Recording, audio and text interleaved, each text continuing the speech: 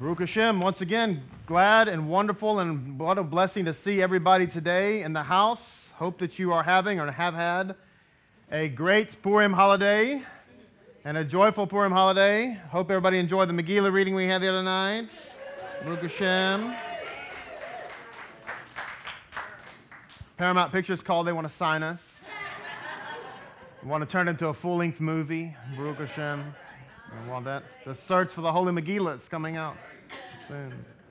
So anyway, it was a lot of fun. And wait for next year. Ha-ha. It's going to be even better. Baruch Hashem. It's going to be amazing. So, man, what a powerful time we have today to get into the Megillah of Ruth. So let's start out with our blessing and get right into our study today. Blessed are you, Adonai, our God, King of the universe, who has sanctified us with his commandments and commanded us to engross ourselves in the words of Torah. Please, Adonai, our God, sweeten the words of your Torah in our mouth and the mouth of your people, the house of Israel. May we and our offspring's offspring, and the offspring of your people, the house of Israel, all of us know your name and study your Torah for its own sake. Blessed are you, Adonai, who teaches Torah to his people, Israel. Amen. And we're going to have our blessing for the reading of the Megillah here. Megillah of Ruth.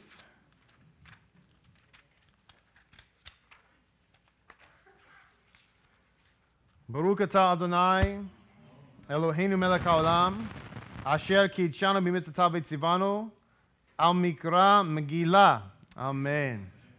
So I'd like for you to open up to the book of Ruth. As we're going to go ahead and read. We read last week we read the first, 9 verses. And today's reading is verses 10 through 18. But I'm going to go ahead and start from the top. We're going to reset the stage. No pun intended. And look back at this story to kind of lead us into the theme of our discussion today, which is how Hashem...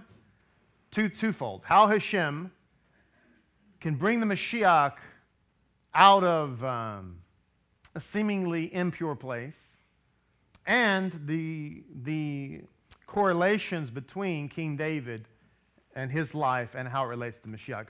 Some of this, I'm certain that some of you have not heard before. Baruch Hashem. So let's read the Megillah. It says, "And it happened in the days when the judges judged that there was famine in the land, and a man went from Bethlehem in Judah to sojourn in the fields of Moab, he, his wife, and his 2 sons." The commentary to this, when it says it was a generation or a time, in fact, when the judges judged, it says that if a judge said to a man, "Take the splinter from between your teeth," he would retort, "Take the beam from between your eyes." Bava Basra 15b. It was a time in which the judges were not respectable because they were hypocrites. They were not living the life that they told to live. Now, this is important from the standpoint of Mashiach because it's exactly what Mashiach was dealing with in his time when he was here. This is why. See, there's no coincidence. This is why he said, this is why he taught, before you tell your neighbor to take the splinter from the eye, take the plank out of your own eye. Why was he teaching such a subject? Why? Because he was in a time in which this was going on. So we see the story of Ruth correlating with the gospel account. Amen.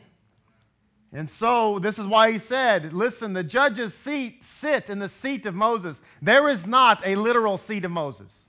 That was a euphemism for a place of authority. I know I've read articles before that they found the seat of Moses.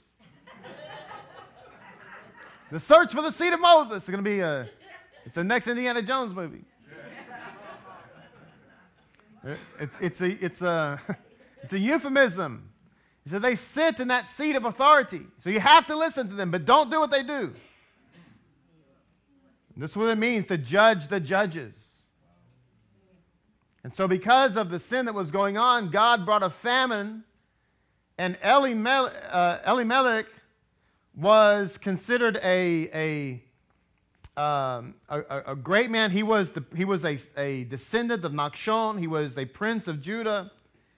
He was supposed to stay in the land because he was very wealthy and help those who were hungry because of the famine. But instead, he shucked his duties and decided, because he was selfish, he decided to leave so he didn't have to give his money away. And where did he decide to go? He went to the worst place you could go. The Torah says don't even have anything to do with the Moabites.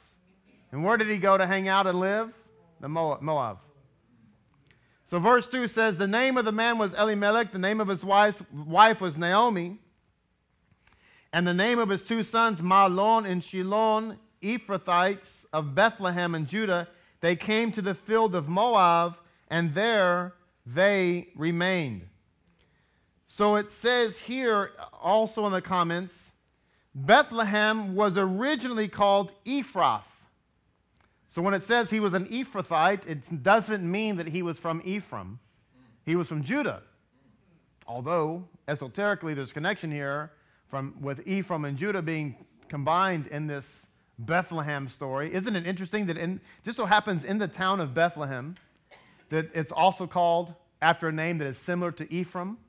Why? Because the first Redeemer is Messiah ben Yosef, who is from the tribe of what? Yosef came Ephraim and Manasseh. So there's a connection there.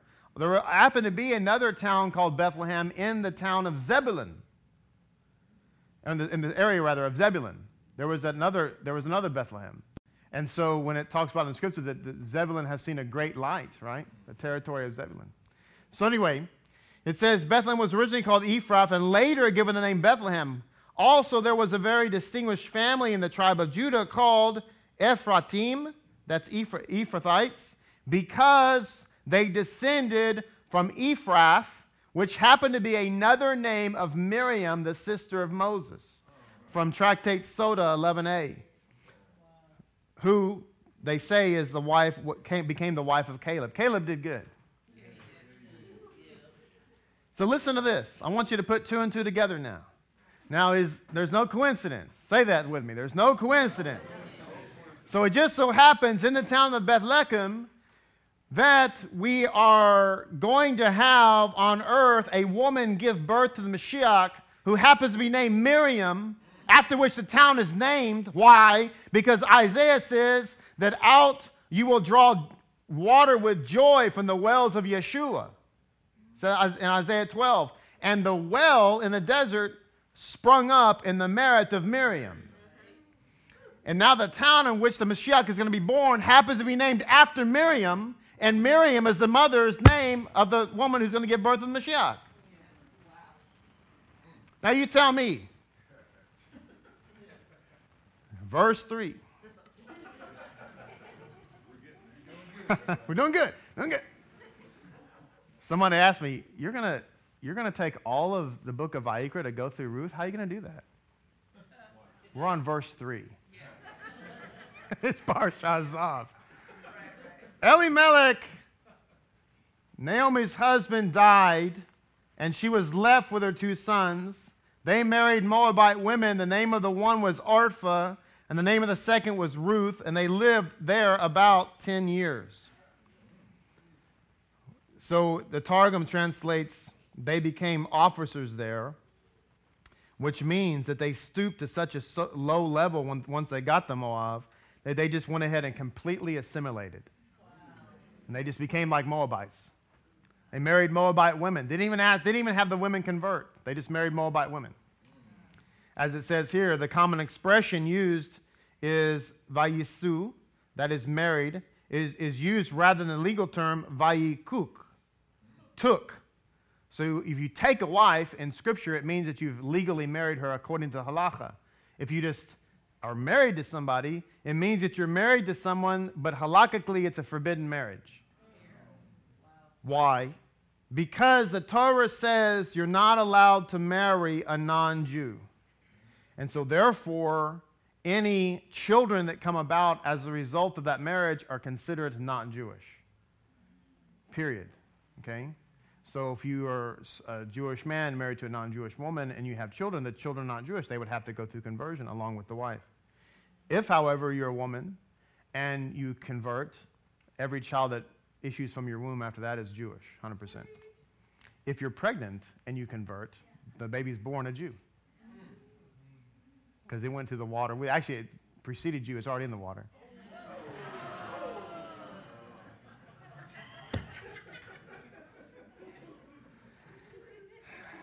Verso 4. They married Moabite women. The name of the one was Orpah. The name of the second was Ruth. And they lived there about 10 years. So, just a side note. We have Orpah and Ruth. Orpah and Ruth both loved Naomi. Now, this is an important message you need to hear. Both Orpah and Ruth loved Naomi. They loved Israel. They both loved Israel. They both kissed Naomi and hugged her, and they both wept. But there was a difference between the two. Orpah loved Israel. She hugged Israel. She wept on Israel's neck. She was supportive of Israel. She helped Israel. But when it came time to join Israel, which she had the choice to do, she turned and walked away. Ruth, on the other hand, did the exact same thing that Orpah did. The only difference is she cleaved to Naomi. She cleaved to Israel and says, I will not depart from you. Your God will be my God. Your people will be my people. Where you die, I will die, which means a Jewish cemetery. So this is the critical difference. So I ask you, who, using Scripture, who is the example? Is it Ruth or Orpah? Who is put up there as the example for people to look to and follow? Is it Ruth or Orpah? Now, the backstory to Orpah, we'll get to this later. We'll repeat this again later on in the story. But what we find is that Ruth eventually gives birth to David. Orpah gives birth to Goliath and his brothers. We learn that. And who slays Goliath? I'm sorry, I was trying to remember who it was. I couldn't remember. I've searched all night. David. So who's the example? If you love Israel, and you support Israel, and you shed tears for Israel, but you refuse to join Israel, you give birth to Goliath. If you join Israel, you give birth to David. That's what the Scripture shows us. Moreover, it says the Torah contains 606 commandments in addition to the 7 Noahide laws. So together, 613. The commentators note that the number 606 is equal to the numerical value of Ruth, which means that Ruth is the convert par excellence. This was the number of additional mitzvot that she accepted upon herself. She wasn't satisfied with the bare minimum. Ruth wasn't satisfied. I can go back and I can just do the 7. Why should I take only 7 gold coins when God has offered me 613 gold coins? Who would do that? You have a choice. You can take 7 gold coins or 613. It's your choice. I think I'll just stick with 7. All that gold waits in my pockets. Right? Rebbe's seen. It's too hard to carry around all that gold. What woman says that? She wants the ring that when she puts it on, it does this. She has to walk around and say, look at my ring. Isn't it beautiful?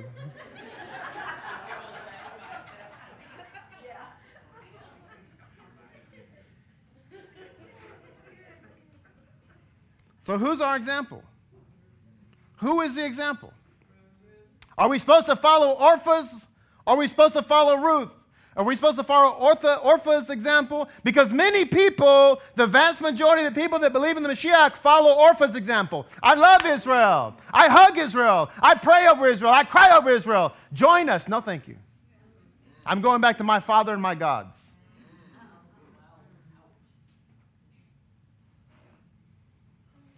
Ruth and Orpah were both daughters of Eglon, the king of Moab. They were both princesses of Moab. God appeared to Eglon, and in Judges 3:19, Ehud came to Eglon to deliver God's message. And Ehud said, I have a message from God to you. And it says that Eglon rose from his throne in order to hear God. In God's presence, he stood up, Amidah. And the Holy One, blessed be He, said of him, you stood up for me. You left your throne of honor and stood up, and therefore I will cause to emerge from you a descendant who will sit upon my throne. Let me just say that again. That because Eglon stood up to hear the God of Israel, the God of Israel says, I will cause to emerge from your descendant someone who will sit on my throne. Do you realize what that means? That means that the Mashiach sits on the throne of God. Now, God doesn't have a throne like we think. God's throne is the Ark of the Covenant, which means in order to sit on the Ark of the Covenant, you have to be that Shekinah glow between the wings. What human can do that? Just asking.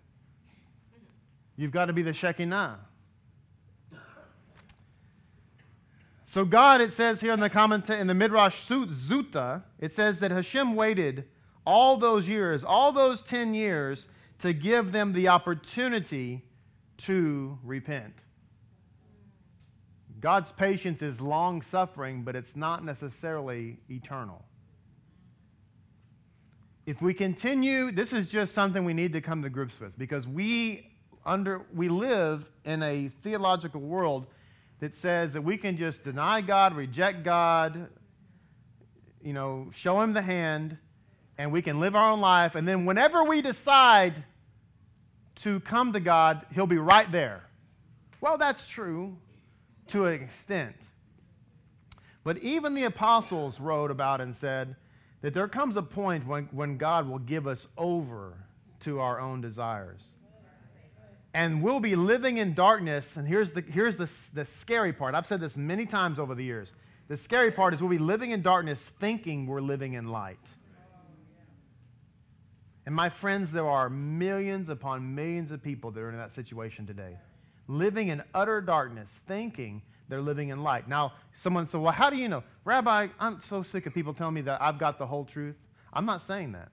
I'm not saying that I know everything. But I'm saying that what I believe is based on this, not something else. And this is our only anchor. The Tanakh is our only anchor. Anything that gets away from the anchor, obviously we're drifting. So it says in verse 5, the two of them, Mahlon and Chilon, also died, and the women were left of her 2 children and of her husband. She then arose along with her daughters-in-law, and to return to the field of Moab. So she had heard in the fields of Moab that Hashem had remembered His people by giving them food. She left the place where she had been with her 2 daughters-in-law with her, and they set out on the road. So it says they set out, Ve-telachna, and they set out, literally they walked. The word Ve-telachna is related to the word halacha. It has the same root. So it says here that as they walked, Naomi discussed with these 2 women, her 2 daughters-in-law, the laws of the proselyte as they walked along the way. Why? Because on one hand, she was discouraging them, and she actually discourages them 3 times. She was discouraging them as a test, but at the same time, she was talking them about the fact that if you come back with me, this means a life change. Because the fact of the matter is, you cannot live in Israel. You can't live in the covenant community as a Moabite. There's no Messianic Moabites. You can't live in the covenantal community unless you take upon yourself the covenantal responsibility. You can't get the benefits, my friends, without the responsibility. We live in a culture that wants that. We want all the benefits, but no responsibility. Everybody wants universal health care. We want universal jobs. Everybody wants to make the same amount of money. We all want to live in the $1 million mansion, but we don't want to do what it takes to get there. Everybody wants $1 million a year and work 9 to 5. Nobody that makes $1 million a year works 9 to 5. They're there when you get there, and they're there long after you leave. And you say, well, no, they go here and they go there. Listen, let me just tell you something. When you own your own business, and people in here own their own business know what I'm talking about, you never get off work. And if you have a small business, oftentimes you're the janitor, you're the accountant, you're the marketing specialist, right?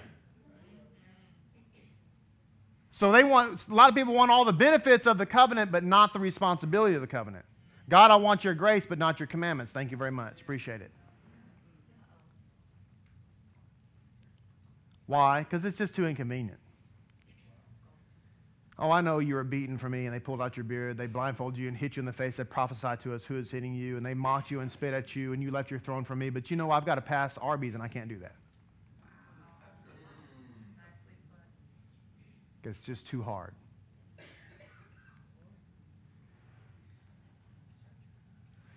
So the question becomes, if there's no desire to reach converts, why is there a halakha for converts?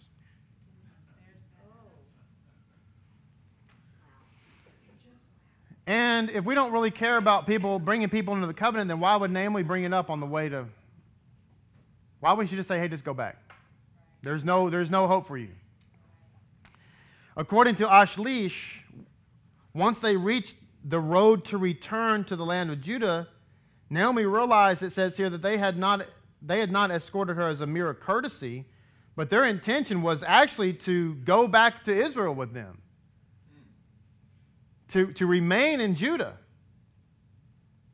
Somebody sent me a message not too long ago and said, ask if our conversions were recognized in Israel. Of course, that's a whole political mess. Y'all know about it. I told you about it. And my response to them was, why do you want to live in Israel? I love Israel. Great, I do too. Why do you want to live there? God has called me there. Fantastic. Why? Why is he calling you there? And what I got around to this person was, you realize going there, you got to be there, like in covenant there with them. Like you can't just go there and be, they want to go there, I guess, and just pray or whatever. But you got to go there and work the land spiritually and physically. And if you want to go there and missionize, I'm not your huckleberry. We don't need Jews to become Baptists. No offense. That's the last thing we need. We need Baptists to become Jews, actually. Christian might ask me, how do I witness to a Jew? My answer to them is don't. Because what you're saying is not the truth. I hate to say it. It's not the truth. Yeshua did not come and do away with the Torah. I'm sorry, that's a lie. He didn't come and make all foods clean. That's not even in the Bible. So I'm just saying, don't do it.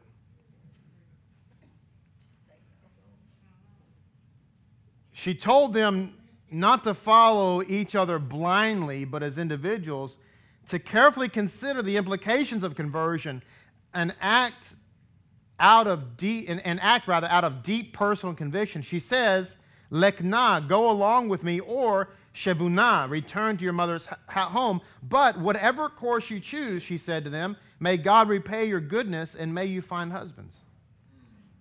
So, as Zakin Rayford is so fond of saying, when you come to a place like Sar Shalom, you have to understand this is not a fad. This is not a phase of your Christian walk. If you happen to come from Christianity, this is not a phase of your Christian walk. This is not the next thing, and then next year or the year after that will be something new. This is a lifestyle change. It's a commitment.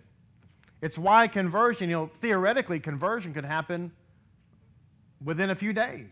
Somebody comes and wants to accept the God of Israel, and we take him and get him circumcised and not already circumcised or whatever, or get him mikvah. That theoretically that could happen much sooner than the year that it takes now. So the question is, why does it take a year? The answer is because we need to make sure that you're not kidding.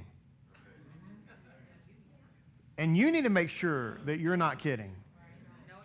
Because this is a covenant lifestyle. That's what Messiah was calling us to. Because everybody says, I lay myself down for you, Lord. I lay myself down for you. He says, there's the altar today. I see the knife and the fire, but where's the lamb? Where's the lamb? And God will provide a lamb, my son. Me? You mean that I actually have to change my lifestyle? I cannot have beef and cheese enchiladas anymore? When I go to the store and I see thousands of pounds of beef, I can't eat it unless it's kosher certified. That's right. That's a burden, Lord. Naomi said to her two daughters-in-law, go return each of you to his mother's house. May Hashem deal kindly with you as you've dealt kindly with the dead and me, and may Hashem grant that you may find security each in the home of her husband. She kissed them, and they raised their voice and wept. And they said to her, no, we will return with you to your people. But Naomi said, turn back, my daughters. Why should you come with me? Have I more sons in my womb who could become husbands to you? Turn back, my daughters, go, for I am too old to have a husband. And even if I were to say there is hope for me, and even if I were to have a husband tonight and bear him a son, would you wait until they were all grown up? Would you tie yourself down for them not to marry anyone else? No, my daughters, I'm very embittered on account of you, for the hand of Hashem has gone forth against me. And they raised their voices and wept again. And Orpah kissed her mother-in-law, but Ruth clung to her. So she said, look, your sister-in-law has returned to her people and her gods. Return after your sister-in-law.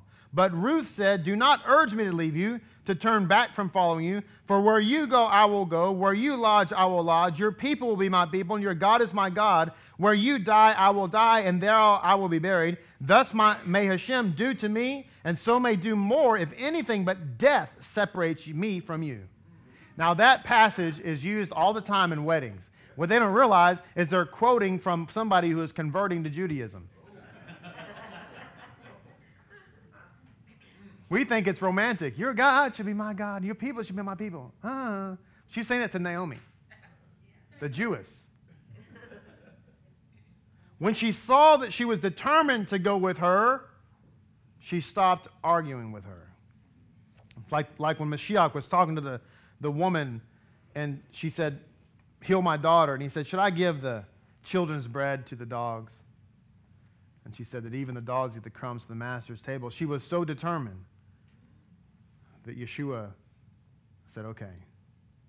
So we have a scenario here.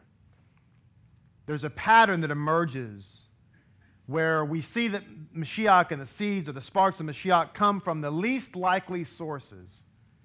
And let's just kind of go through them for a second. Joseph, and this is important for you to realize, because, let me just set this up. People say, how can you believe? I had this said to me by rabbis. How can you believe in this Messiah when all the rabbis for all time have rejected him as the Messiah? Which isn't true, of course, but the vast majority have, that's for sure. So how is that to be true? Of course, you have to understand, Rashi rejected him, Ramban, Or HaHaim, Rabbeinu Bachya, they all rejected him, but what message were they receiving about him?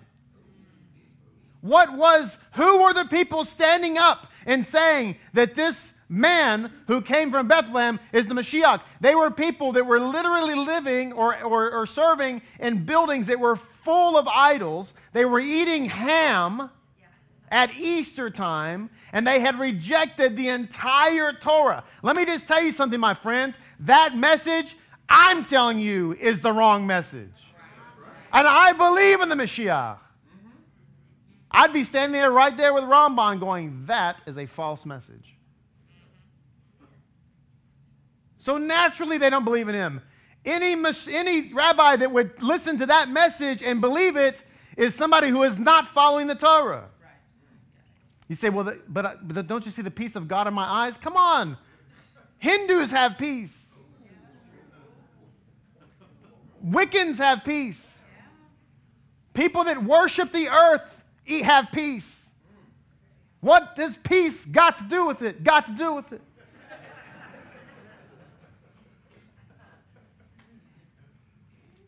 Joseph was rejected by all his brothers, including his father. He was told by his brothers, all of them in unity, including his father, he was told by all of them that his dreams were mere fantasy and they would never come to pass. And yet he ended up being the viceroy of Egypt and literally the savior of the world. So when somebody says, well, all the rabbis they rejected Joseph. All of them. Moses, the Redeemer who comes from the house of Pharaoh. Think about that. Our Redeemer was brought up in Pharaoh's house. Raised by the daughter of Pharaoh, who was a convert. I had a rabbi once tell me that a convert can't sit as a judge on a Beit Din, which actually is not true because in the halakha it absolutely says he can. But I would like to say that, isn't it interesting because a convert raised the Redeemer, but not allowed to sit on a Beit Din. But you can raise the Redeemer. Think about it. Moses was betrayed by his people. You realize that he was betrayed by his people, which caused him to go into exile? Did you ever think about that? His people betrayed him, which is why he was sent out into Midian. He was rejected by his people. When he came back and sat on the Redeemer, he said, no, you're not. And he was sent into exile only to return as the chosen Harishon Mashiach, the first anointed one. Judah. Judah had a night with a prostitute, or suppose what he thought was a prostitute. And because of that union that he entered in thinking that he was engaging with a harlot, because of that came the twins, and from those twins, Perez, who would come Mashiach. Rahab, who owned and operated a brothel, converted, married the son of Nachshon, whose name is Salma, and she became the mother of Boaz, who would marry Ruth. Elimelech, a failed leader who left his people in a time of distress, and he fled to the detestable land of Moab. He did this because he was selfish and greedy. But because of him and doing that came the very spark of the Mashiach.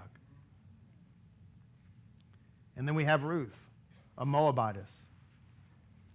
We learn here that from the daughter of incest, and not just that, but a princess of idolatry, came the seed of the Mashiach, the Redeemer of the whole world, and the King of Israel. It says here in the insights, I want to read some insights about this concept of the two Dalits in the name David. It says, to begin with, that all Jews, regardless of what tribe you come from, are called Jews.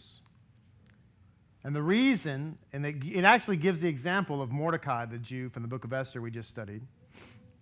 And the reason is because we worship and thank God, and we realize that everything we have, all of our life, prosperity, everything, comes from God as an undeserved gift. That's why all Jews are Jews, period. But it goes on to say that the name Judah, of course, is the four-letter divine name with the Dalet put in it. That's Yehudah. So it says the word Dal in Hebrew means pauper. So Judah has within himself the majesty of the Creator, and his kingship is the kingship, it says right here, his kingship is the kingship of God in a mortal form. That's what it says right here. But Judah sees himself, even though he realizes that his kingship is literally a manifestation of God on the earth, he considers himself a pauper. That's not something to be proud of. No matter how exalted his position, it says he understands it's an undeserved gift. So David, it says here, being the first of the Judean kings, modeled after all his successors, embodies the same concept of this name. His name begins with a dalet and ends with a dalet. The two Messiahs are in his name. The two Mashiachs are in the name David. And it's in the middle is a Vav, which is man. So it says here, for all his grandeur and achievement, for all the love of his Maker bore for him, the holiness that made even the blood of his war victims seem like holy offerings before the altar of God, David, from beginning to end, considered himself a pauper, an impoverished mortal who carried only the gifts of God, but nothing of his own. In the future, the last dalet, it says here, the Mashiach will be considered a pauper, as it says, a poor man riding on a donkey, from the book of Zechariah. So the king who rules over kings, it says here, is going to be that poor man riding on a donkey. And all this because of Ruth. So the question becomes, can anything good come from Nazareth? If the pattern of redemption is all the people, if we had to sit down and say, where is the Mashiach going to come from? If the sages sat down before any of this happened and said, where is the Mashiach going to come from? Hey, let's face it. The guy that started it all, Abraham, his dad owned an idol shop. He wasn't just an idol worshiper. He owned the shop that sold the idols. And from all of that hot mess comes the Mashiach. And so can anything good come from Nazareth? That's a question that's actually in the Besorah. Are you kidding me? Can anything good come from Moab? Can anything good come from Jericho? Can anything good come from having a one night with a harlot? Can anything good come from a Jewish girl being taken and made to have a relationship with a Goy king? Can anything good come from that? Are you kidding me? The entire Bible is about really, really great things coming from really terrible situations. Why? Because God's purpose is to extract holy sparks. This is what the apostles were talking about when they said things such as that he uses the lowly to confound the wise. It's exactly what he's talking about. It burns people up. You know why there's a rejection of conversions and Messianic Judaism and Judaism? Because it just burns them up that somebody could take somebody who has no Jewish background and knows nothing about anything, and within a very short period of time, they become a practical tzaddik. And yet, like Jonah, we're begging Jews in Israel that have a kosher restaurant on every corner. Rebbe Steen's got this cap that's just about worn out, and she wears it all the time. And she's been on Amazon trying to find this thing so she can order another one. And she was frustrated the other day. She threw her tablet in the back of the van. No, she didn't really. And I said, well, honey, where'd you get it? I'm like, look, just drive there and get it. She's got it. She says, when you were getting your hat in Jerusalem, I was next door buying this cap. And I'm like, so we got to go to Jerusalem, obviously, and get you a new cap. But I'm just saying, that kind of stuff is there, and yet we're begging Jews in Israel, begging them to be observant.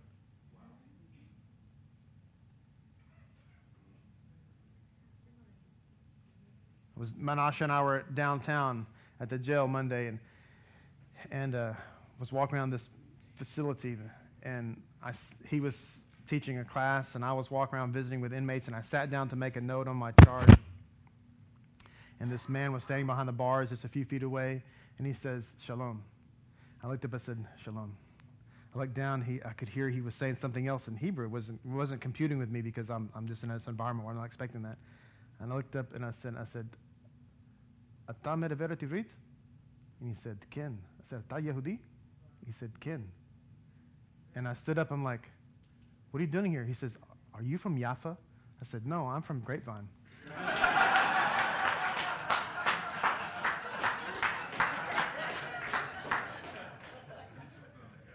And I said, what are you doing here? He says, a long story, and just walked away.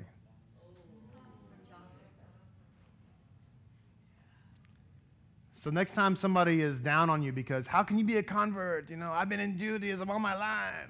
You say, remember Ruth?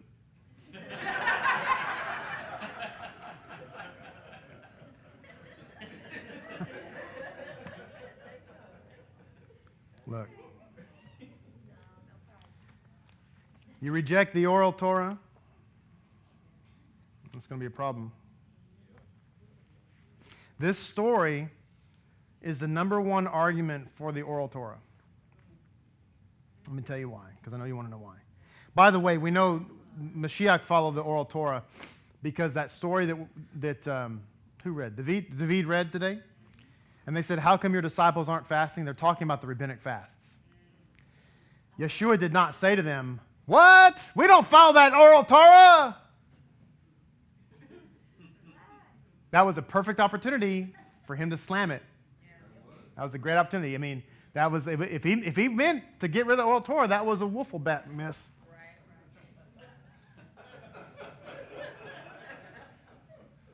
But what he said was that while they have the bridegroom with them, they will not fast. Now, when Sabbatai Zevi claimed to be the Mashiach, he sent out letters changing all the fast days to days of feasting and rejoicing because he claimed to be the Mashiach. All right. When you say, I don't believe in the oral Torah, that's all just a bunch of rabbis, that was nothing but Ezra, Nehemiah, Mordecai, Obadiah, Zechariah, Malachi, Zerubbabel, getting together and making a bunch of stuff up. In fact, I'm going to prove it by reading from the book of Obadiah. Who was on the court making stuff up. That's interesting. But, okay. So, the Torah explicitly says that you are not allowed to allow a Moabite into the congregation, which means they can convert, but they're not allowed to marry a Jew, and therefore cannot have Jews. Okay? So, we have a problem, Houston, and we have our Lapidniks from Houston here. So,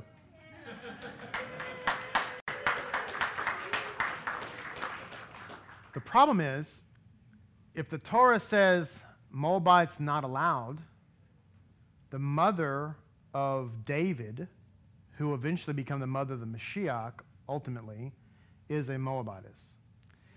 So, the Torah, if we're sola scriptura only and we reject all tradition and Jewish teaching, then we have to come to the conclusion, and there's no answer for this, if you're intellectually honest. If you reject oral tradition, the only answer you have is David is not king. He's not even a Jew, Hashve Shalom. Therefore, the Messiah cannot come from him. Therefore, Yeshua is not the Messiah. Therefore, your entire religious life is a lie. Now, I'm going to submit to you that's not accurate. But rather, David is a Jew. He is king. From him, like God said, I'm going to go with God on this, that from him the Messiah is going to come and Yeshua is the Messiah. But how do we come to that conclusion? Because if we're sola scriptura, if we're Word of God only, you can't get there. So you have to go where? Talmud. Talmud. You have to go to the Talmud. You have to go to the Talmud. As it says here in the Talmud,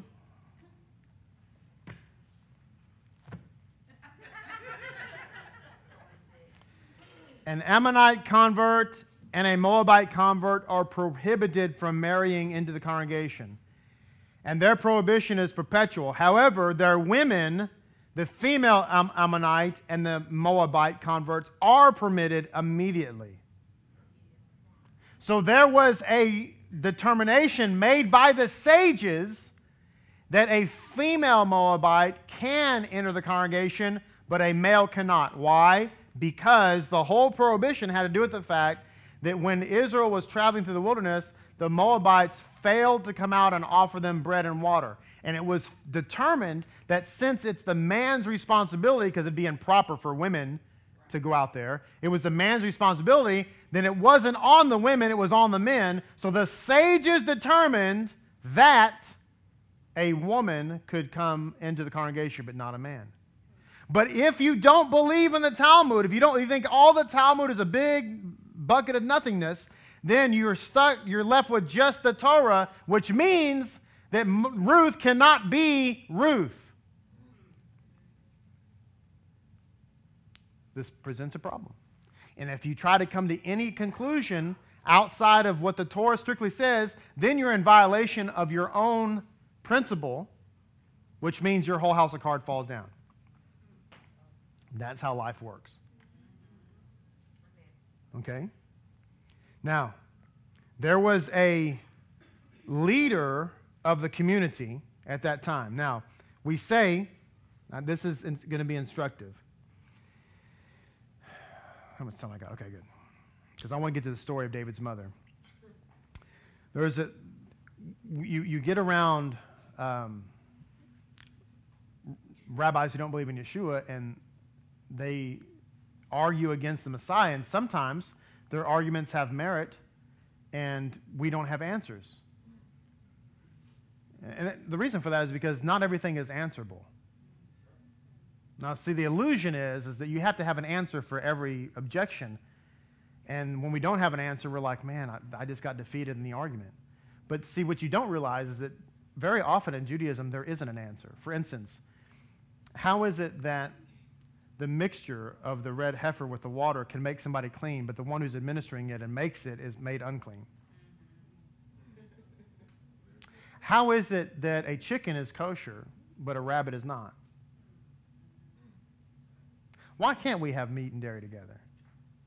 Those are all called chukim in Judaism, and the reality is there's no answer for that. So, I asked the rabbi one time, I said, we take it by faith that the tefillin are the tefillin, but how do we know? Where is our definite proof that tefillin are, that we wear today are exactly perfect, exactly the right ones? And he says, you don't. You just have to take it on faith. So you see, there's not an answer for everything. But the illusion is you should have an answer. Now, to that point, we know that David is a Jew. We know that he's the king of Israel. We know that Ruth was allowed in. But there was a great sage, a great halakhic scholar at the time named Doeg. And Doeg was adamant that Moabite was not allowed and that David was not a Jew. In fact, therefore couldn't be king. So it says here, Doeg the Edomite interjected and said to Saul, before you ask about him whether he's fit for kingship or not, ask about him whether he's fit to marry into the congregation or not.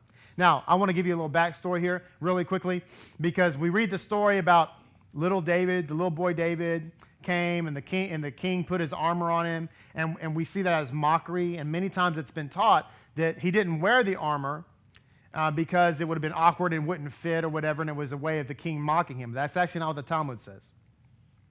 The Talmud says that the reason the king asked from where are you, and the thing is he already knew who he was. So the question is nonsensical, because in the historical timeline he already knew of David because he knew of his father Yishai. Yishai was a very prominent man. So the story goes, though, in the Talmud, that when he put the armor on David, even though David was a smaller stature than Saul, because Saul was a very mighty and strong man, powerful man, when he put the armor on David, it supernaturally fit David. And he said, how does my armor fit him? David didn't wear the armor because he wasn't trusting in horses or chariots. He was trusting in the name of his God. That's why he threw the armor down. He said, I don't need your armor. I got God. He is my Magen. So anyway, he says, before you ask whether he's fit to be king, you might want to ask if he's fit to be a Jew. What is the reason that he might be unfit to marry into the congregation? For he descends from Ruth the Moabite, and the Torah precludes Moabites from marrying into the congregation for generations. Avner said to Doeg, we learn in the Bereshah, when the Torah prohibits an Ammonite from marrying into the congregation, it refers to a male Ammonite and not an Ammonite. It's not a female. And when the Torah prohibits a Moabite, it refers to a male and not a female.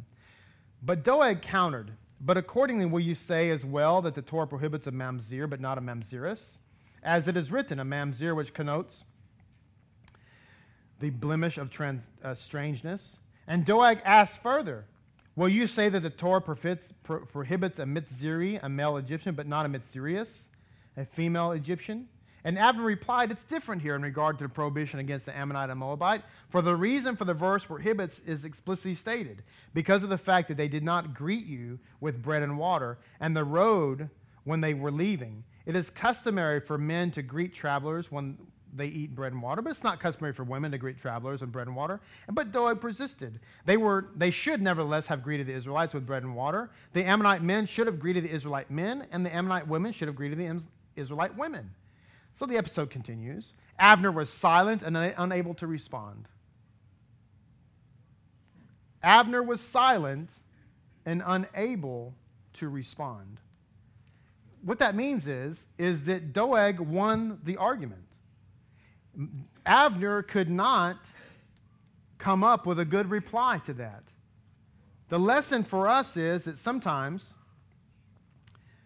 when we are in these halakhic discussions about the Yeshua and we don't have an answer, it's okay. They didn't have an answer for Doeg either. Do you know how the matter got resolved ultimately? This is kind of funny. It's part of the story. So Doeg fought back, and being the halakhic great that he was, no one was able to refute his arguments against the fitness of David. Listen to me. This halakhic sage, this great man of Israel, was arguing that David was not a Jew, much less king, and nobody could refute him. Nobody had an argument that would overturn it. But do you understand that David was a Jew and he was king? The halakhic sage was wrong. Wrong. With a capital W and all bold. Wrong. So there was a man from Sar Shalom that was there. I know he's from Sar Shalom because I like his attitude. His name was Amasa, the son of Yisra. And he rose up because they're at a standstill. Nobody's won the argument. And so this Sar Shalomi stands up and says, whoever refuses to acknowledge that this law, that is, that a Moabitess can enter, will be stabbed with my sword. This I've learned from the court of Samuel of Ramah, a Moabite, but not a Moabitess. Just thought that was great. You know what? We're going to end this because I'm going to end you. All right? So we're just going to...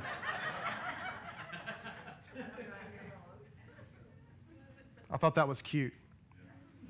Now listen, I'm going to conclude this morning because I want to read this story. Because remember, the whole theme here is understanding what Ruth teaches us, the whole story of Ruth, the whole story of this whole episode, what it teaches us about the Messiah. Psalm 69. Save me, O God, from the water, for the waters threaten to engulf me. I am wearied by my calling out, and my throat is dry. I've lost hope in waiting. More numerous than the hairs on my head are those who hate me without reason. Hate me without reason. Must I then reply what I've not stolen? Repay what I've not stolen? Mighty are those who cut me down, who are my enemies without cause. O God, you know my folly, and my unintended wrongs are not hidden from you. It is for your sake that I have become a disgrace, that humiliation covers my face. I have become a stranger to my own brothers, an alien to my own mother's sons. Out of envy for your house, they ravaged me. The disgraces of those who revile you have fallen upon me. Those who sit by the gate talk about me. And that's talking about the sages. And they taunt me like a drunkard. Disgrace breaks my heart, and I'm left deathly sick. I hope for solace, but there is none. And for someone to comfort me, but I find no one. They put gall in my meal and gave me vinegar to quench my thirst. Psalm 69. That's King David writing this. The story I'm about to read to you, I actually got this story originally from Chabad.org. So if you want to read the story and print it out, you can read it there. This is the story of Netzebeth, the mother of David. Why would King David write a psalm like this? His brothers rejected him. You can say, well, it's about Yeshua. Yeah, but it's about him. This is his story. His brothers rejected him. They wanted to kill him. Even the sages talked bad about him. That's what I just read about it. So this story is about King David, how he was an object of disgrace. It says, through no apparent cause of his own, he is surrounded by enemies who wish to cut him down. Even his own brothers and strangers are strangers to him, and they ravage him and revile him. Amazingly, it says this is the voice of King David, the righteous and beloved servant of God. King David had many challenges in his lifetime, but what could make him feel so disgraced and so reviled? What caused King David to face such an intense circumstance, to be shunned by his very own brothers and in his very own home? As it says, I've become a stranger to my brothers. By the Torah sages who sat in the judgment seats, as it says, they sit at the gate and talk about me. Even by the drunkards say, I am the taunt of drunkards. Even the drunkards make fun of me. What had King David done to arouse such contempt? And why was there no one at this time of life who provided him love and comfort and friendship? This psalm, it says here, in which King David passionately gives voice to the heaviest burden of his soul, refers to a period of 28 years from his early childhood until the time in which he was anointed king by Samuel. David was born, it says, to the illustrious home of Yishai. Yishai is considered, at the time he was the head of the Sanhedrin. He was one of the most distinguished leaders of his generation, according to the Talmud, Shabbos 55b. Yishai was one of 4 men that the sages say was so righteous and so holy, never sinned, that had it not been for the sin of Adam, they would have lived forever. Which means you can't be a man and not be a sinner, because we're all affected by Adam no matter what. But Yishai was on that level. But because he was on that level, he had a challenge he was facing. David was born to this prominent family, but he was considered a disgrace by his brothers. It says here, David was not permitted to eat with the rest of his family. He was assigned a separate table in the corner. He was given the task of being a shepherd because they hoped that if he was out there all by himself with the sheep, some beast would come along and kill him. Which is why David said, I fought the lion and I fought the bear. The whole purpose of the lion and the bear was sent to kill David, but God helped David to live. His family was hoping he would die. And when he didn't die, they were like, oh. There was only one individual that was on David's side, and that was his mother, Nitzebet. So it says, why was David so reviled? Well, Yishai came to realize that his lineage may be in question. And so he realized, I'm from Boaz and Ruth. And Ruth is a Moabitess. Maybe I'm not fit to be in the community. So he put aside Nitzebet, who was a Jewess. He said, I'm not allowed to be married with you. So he put her aside. And he took for a wife a Canaanite convert. And he decided that I should have another child with her, and at least that child will be of a proper heritage. And if I'm a Jew, it's okay, and if I'm not, it's still okay. Well, this, of course, crushed Nitzebet, and she went off into obscurity, so to speak. This all goes back, by the way, to the fact that Boaz died on the night that he married Ruth. And people viewed that as must be something wrong with the marriage. But in fact, that's what Boaz was called to do. Boaz, by the way, was in his 80s. And Ruth was very, very young, 20s or something. She was also extremely beautiful. She could have had any man she wanted. They say that Ruth was extremely beautiful. But she married Boaz because she had a higher mission. And so his passing away, he did so because his mission was to have the seed for the Mashiach. So anyway, the story goes on that he decided to have a child with his Canaanite slave, but the Canaanite slave had compassion for her mistress. And she went to her mistress, Nitzebet, and said, let us learn from our ancestors and replicate their actions. By the way, you know she said our ancestors? Because she was a convert. So once you convert, that becomes her ancestors too. She says, let us learn from our ancestors and replicate their actions. Remember how Leah and Ruth acted with Jacob? Leah and what did I say? Leah and Rachel acted with Jacob. So she switched places that night with Nitzebet. And Yishai did not know the difference. So Nitzebet gets pregnant. But he doesn't realize that he spent the night with her. So he thinks, because she's still his wife, he just put her aside. She thinks that now she has had relationships with another man.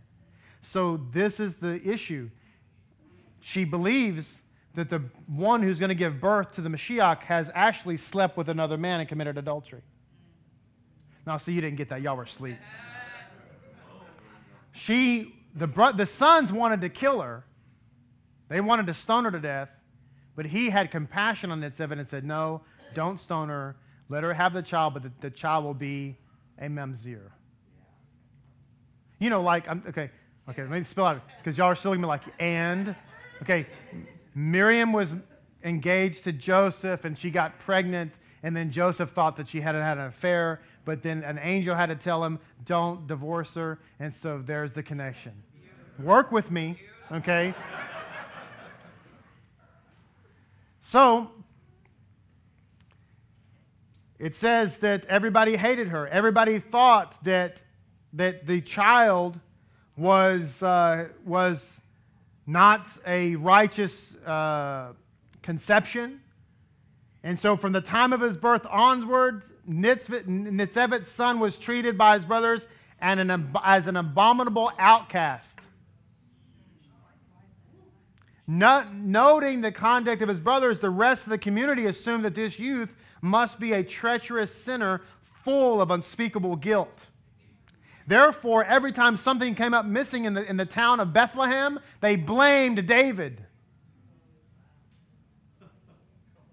Eventually, it says the entire lineage of Yishai was questioned, as well as the basis of the origin of the law of the Moabite convert. People claimed that all the positive qualities of Boaz became manifest in Yishai, and all the negative traits of Ruth became manifest in David. Now,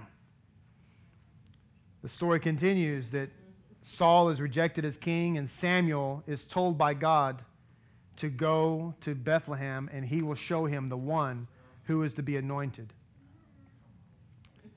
Now, did you ever pick up on the story that here comes Samuel? Samuel was a judge of Israel. He was a heavy hitter.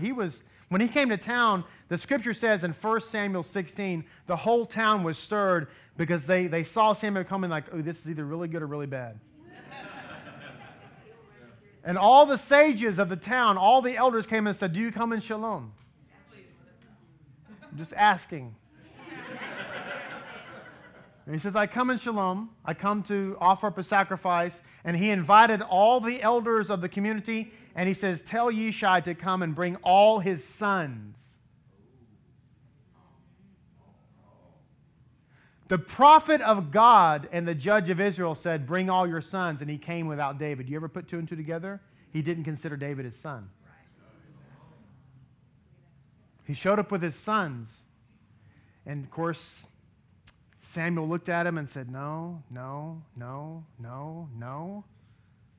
And he looked at Yishai, and the Hebrew is very explicit. He does not say, are these all your sons? Because he knew prophetically there was something going on here. So instead of asking, are these your sons? Because Yishai would have said, yep, that's all I have. He said, are these all the boys? That's what the Hebrew says, lads.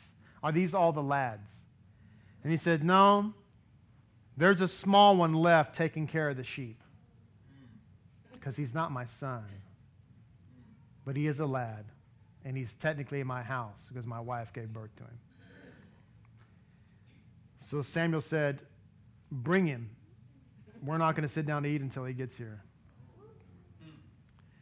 When David walked through the door, Samuel was sitting there and he saw him and he looked, obviously was the one that God had chosen.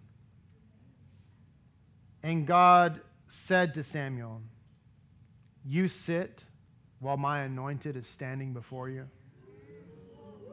Rise up and anoint him the king of Israel." I should have added that when Zebed saw that David was coming from the field to bathe and prepare himself to visit with the prophet, she followed him to find out what was going on, because it was very unusual for him to be called to the house for anything. It says that when Samuel held the horn of oil, the oil bubbled forth and wanted to be put on David's head. And when it fell upon his head, it says it crystallized. It became like glistening pearls and precious stones. And yet the horn of oil remained full. It says here the 28-year-long vow of silence that Zebed had taken came to a close. And at last she had seen herself and her son vindicated. Facing her other children, Zebed exclaimed to them, "The stone that was rejected by the builders has become the capstone."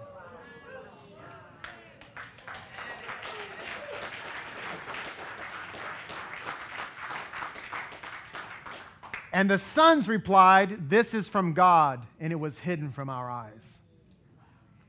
He was the Esther that became the Yeshua. So when we look and say, everybody rejects Yeshua, and they consider as if his mother, God forbid, was promiscuous, our answer to that is yes. And that's exactly what they said about King David and his mother. And yet, the stone the builders rejected became the capstone. But what do we know? What do we know?